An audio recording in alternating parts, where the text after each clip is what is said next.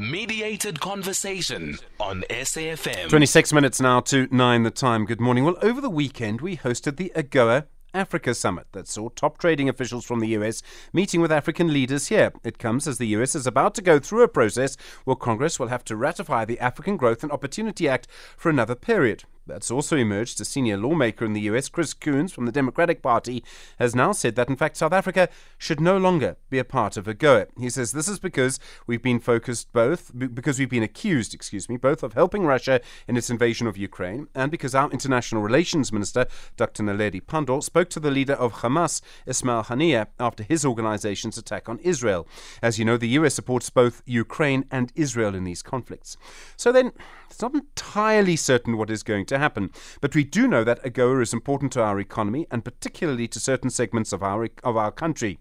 So then, where are we with AGOA? What impact will it have if Coons and others in the US do succeed in removing us from AGOA? First this morning, the latest in the relationship between our government and the US government. Ebrahim Patel is the Minister of Trade, Industry and Competition. He spoke to us on Monday morning. Then you'll hear from one of the main sectors that benefit from AGOA. Mikel Mabasa is the CEO of the National Association of Automobile Manufacturers of South Africa, NAAMSA. And then the impact on our economy generally. Dr. Azar, Jammine is the Director and Chief Economist at Econometrix. We start then with the conversation we had with Minister Ebrahim Patel on Monday morning when I asked him how important is the time factor to keep certain contracts between our companies and American companies functioning. Vital, absolutely vital. If we get the renewal only on the eve of expiry, that would be September 2025, we would lose momentum, we would lose the opportunity for additional investment, and some of the procurement will be at risk. Of course, as you noted in the intro, Stephen, it's a matter of carefully balancing the twin imperatives. On the one hand, we want a better AGOA. On the other hand, we want to be able to lock in the benefits that we have. So we've been giving the matter some thought and raised with the US the possibility of a two-stage renewal and improvement program so that we move rapidly to consolidate what we have and then sit down and work through how we can improve it. Of course, in the end, it's going to be some kind of hybrid, some kind of blend of this. There's still some opposition in the US to us being included. I mean, there are politicians who really don't want us to qualify. Are you worried about the politics of the US over this? That in the end, we might still find ourselves excluded because of how some people there feel? The US political system is such that you're never going to get absolute unanimity on anything. Even on domestic matters, questions of the American budget and so on, there's a range of views. What we've tried to do, Stephen, is really build bipartisan support. And over the last few days, we've had very significant support expressed for AGOA. We've moved the conversation from 2 years ago when the question was, should AGOA be continued or not? There were strong voices saying after 25 years, AGOA's run its course and should be ended. And that's changed now. We've got all the major players in the U.S. administration backing the renewal of AGOA, from the president to the secretary of state to the trade representative. But as significantly, in the U.S. Congress, both in the Senate and the House of Representatives, the leading players there have come out backing the renewal of AGOA. And yes, geopolitics will always be a factor, and we're going to have to navigate that carefully. But there's no question about it that the appetite for the extension of AGOA has grown enormously. And that's been the first part of what South Africa is seeking to do. Because once we've got that locked in, then it's a matter of now ensuring that we've got the widest coverage. We've built very strong support within the business community, both in the United States and in South Africa, for the extension of AGOA and for the inclusion not only of South Africa, but all of the countries that are currently the beneficiaries, and we're looking to expand that even further. So one of the things we've been able to do in this AGOA forum is to recognize that South Africa and the continent benefit, but at the same time to put forward the case why the United States itself benefits from AGOA and from South Africa's inclusion in AGOA. I mean, does the US see it like that? This is, in a way, I mean, depending on how you see it, but the American view would probably be this is sort of a gift by America, duty-free access to their markets, South Africa in particular benefits from it because our economy is more industrialized than almost the rest of Africa, all of the rest of Africa, really. So is it really good for them to have us? I mean, I must say, Minister, obviously, many people in the States would quite like our wine and our spirits. And it goes beyond that. I'd say there were three very critical economic benefits that the United States gets, besides the strategic issues. And the one of it is opportunities for investment. The U.S. has significant investment in South Africa, and some of that investment benefits not only from AGOA, but also from the economic growth that AGOA itself supports and fosters. The second thing is American consumers benefit, and you've pointed to the taste for South African wine. It goes well beyond that. There's a number of other products, from vehicles to fruit, all sorts of things that enables American consumers to get more variety, more risk-adjusted supply chains, and very importantly, good prices. And then the third reason, Stephen, is access to our raw materials. South Africa is a very significant supplier of critical minerals to the U.S. economy, which is part of what the U.S. needs for its own industrialization effort. And so we have a dual message here. On the one hand, we say we are a big supplier. On the other hand, we say we would like more of that, in fact, to be processed here in South Africa with American capital and technology. I take the example of rhodium.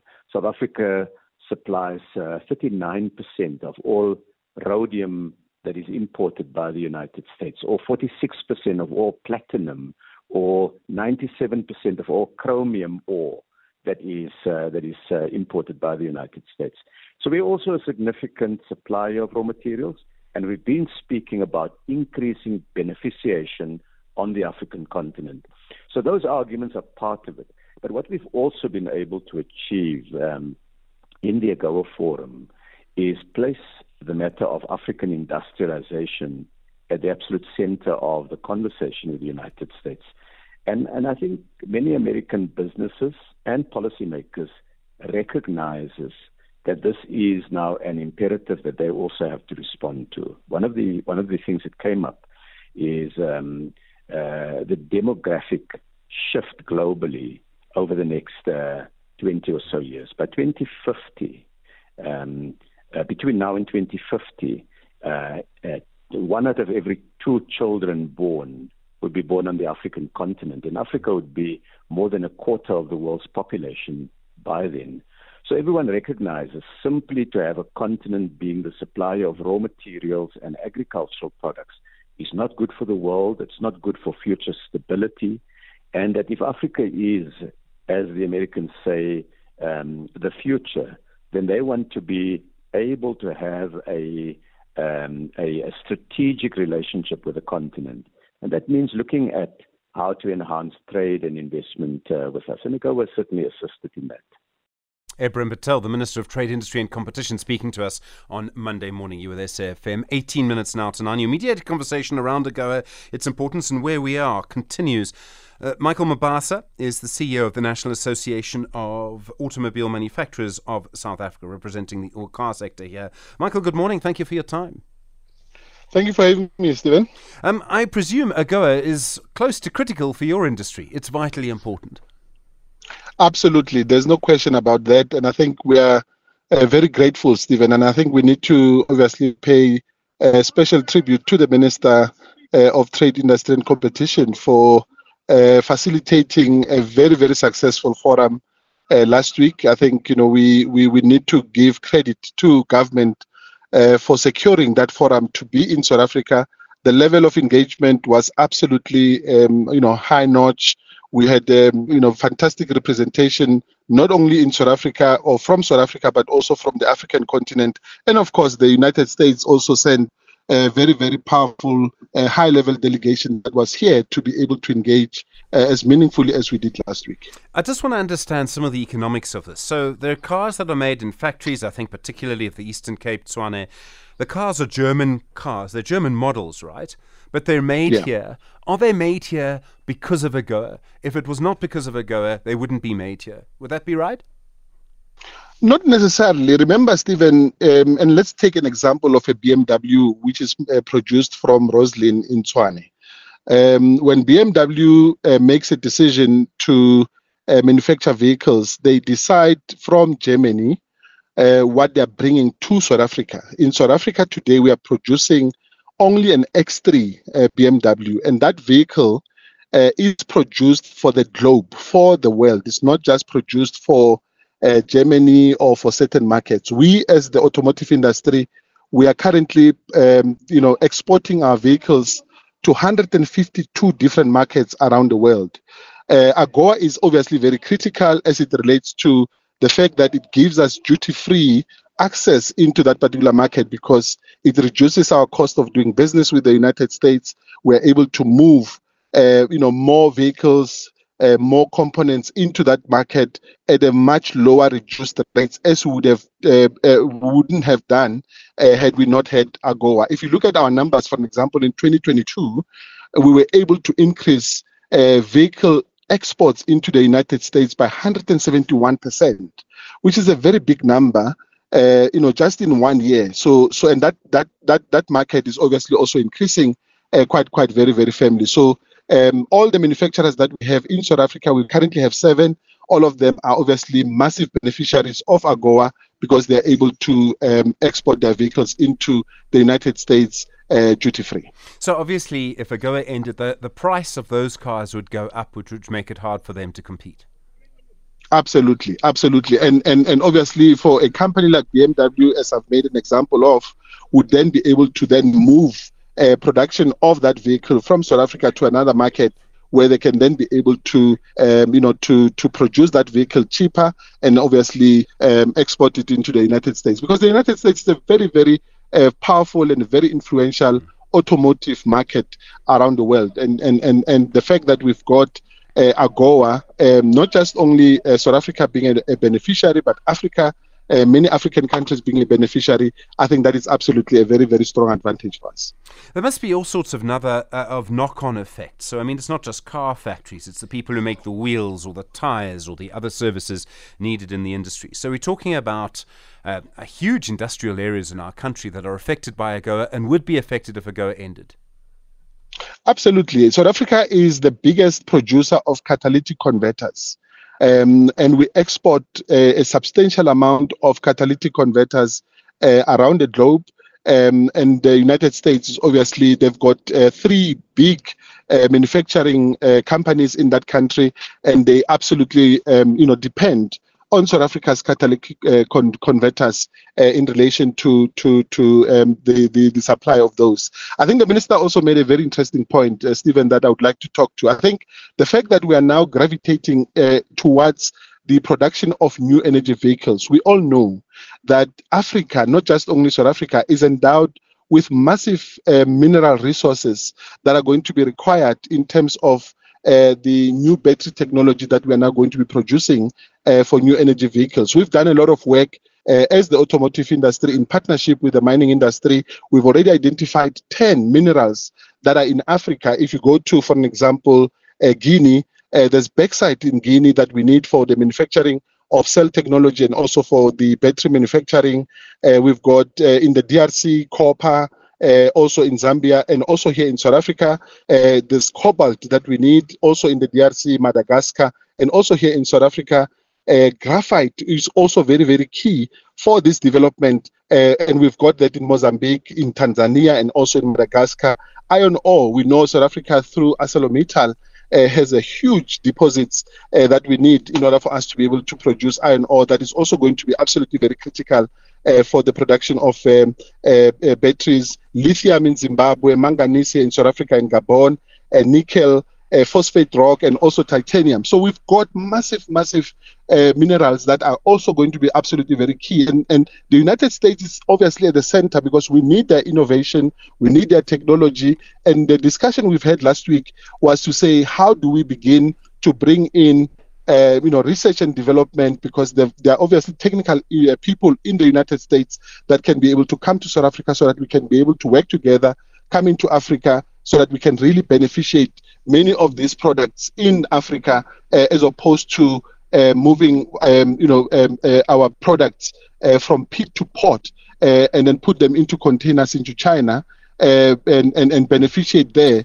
but to move to what we call pit to plant, where we are able to develop our own plants next to our next to our mining companies, so that we can be able to create new industries and, of course, employ many young people who are currently starving for employment in South Africa.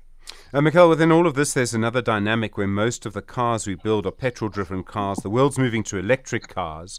I think people were expecting some comment on this in the medium-term budget policy statement. That didn't happen. Is that also a concern for the car industry?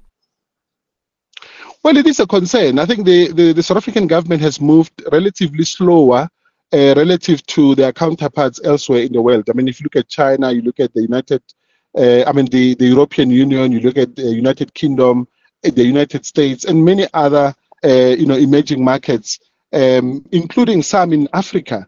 They have pronounced very, very clearly what their policies are going to be around new energy vehicles. And I think South Africa has been absolutely very pedestrian in, matching up to those particular pronouncements. But we are obviously encouraged that there is already engagement. We are talking to government. It's not like there's silence. Both the Minister of Trade and Industry and also Finance has been engaging with the industry, and we obviously very hopeful that in the 2024 budget review, then the minister will then be able to finally make the pronouncement in terms of how government wishes to posture in terms of the support that government would want to look at in supporting the industry going forward. Mikel Mabasa, thank you. CEO of the National Association of Automobile Manufacturers of South Africa. In a moment, the Chief Economist and Director at Econometrix, Dr. Azar Jammine. You with SAFM. It's 9 minutes to 9. Mediated Conversation on SAFM. 6 minutes to 9. Your mediated conversation about AGOA continues. Dr. Azar Jammine is the Director and Chief Economist at Econometrix. Dr. Jammine, good morning. Thanks for your time. Good morning to you. Good morning, Stephen. I realize it can be impossible to make economic predictions at the moment. There's so many different things happening in our economy, the global economy at the moment. But I presume AGOA does still matter. It's still important to our economy. It is important, but I wouldn't overstate the importance. Essentially, we export around $3 billion worth of goods under AGOA. Our total exports to the United States are about $14 billion, and our total exports to the world are around 10 times that. So, we're talking about 2 to 3% of our total exports being encapsulated in AGOA, which is significant, but it's not, the economy wouldn't come to a standstill if we didn't have AGOA. I think the more important factor is that being part of AGOA does, I think, lend itself to providing some confidence in the South African economy on the part of international investors. And were we to be removed from AGOA, I think it could have a negative effect on the desire of international investors to invest in South Africa. There would be a negative message coming across. Does AGOA have much impact on the US? I mean, does it hurt them at all to have AGOA, or do they not even notice one way or another? I think the main reason why they've gone into AGOA is because of their fear of the competitiveness of China in Africa, and the fact that Chinese influence has been growing inexorably over the past 2.5 decades. And at least AGOA is one way of maintaining some sort of influence of the United States within the whole African continent. And in South Africa's case, to some extent, the same applies. The United States does want to feel relevant in this regard. So, I mean, Ebrahim Patel, the minister's comment that Africa is probably going to be the continent of the future, have a big proportion of the world's population. It's in the long-term interests of the US to implement AGOA in a large way now. I mean, basically, this is the US investing in the future. Very much so. I would agree with that. And it's not only in the future, I think it's in the present as well. The United States has noticed that Africa is tending to move towards a non-aligned, if you want to call it that, stance, closer towards Russia and China. And with a thing like AGOA, it's a vehicle through which the US can maintain some kind of influence in its trade relations, and through that in its political influence as well. It's interesting that, I mean, other countries you would think, like China or Russia or whoever, India, may see the same sort of opportunity in Africa and in South Africa in particular, and may think, well, you know, if, say, for example, South Africa is removed from AGOA, there's a good opportunity here for us. And yet it doesn't seem, from what I can tell, trade policy for other countries doesn't seem to quite work like that. It doesn't work, but one must also look at the kind of products that are being exported by South Africa to the US under the AGOA agreement. Those products may not be as relevant to the likes of India, China, and Russia. I'm not saying that is the case, but it's quite possible that that is the case, that they may not want to their need for those kind of products like bakkies and wine, South African wine and so on, may not be as much in demand in those countries as it is in the United States. There's so much going on in our economy at the moment, and you make the point about signals, but it seems that actually we kind of need to grasp every opportunity that we have. Does that maybe make AGOA perhaps more important now than it was, say, 10, 15 years ago? I do believe so, precisely because of the word signal that you referred to. As South Africa has been losing ground internationally in terms of its image as a good place to invest. And that is why I think participation in AGOA is so important. And one was encouraged to see the AGOA conference being held. We seem to have lost the line there from Dr. Azar Jammine. All right, Dr. Jammine, I think we lost you there. I am going to have to end it there, I'm afraid, for time reasons. Dr. Azar Jammine is the Director and Chief Economist at Econometrix, and just bringing an end to your mediated conversation there. Sorry it ended on that note. Mikel Mabasa, the CEO of the National Association of Automobile Manufacturers of South Africa, and Minister Ebrahim Patel is the Minister of Trade, Industry and Competition. That conversation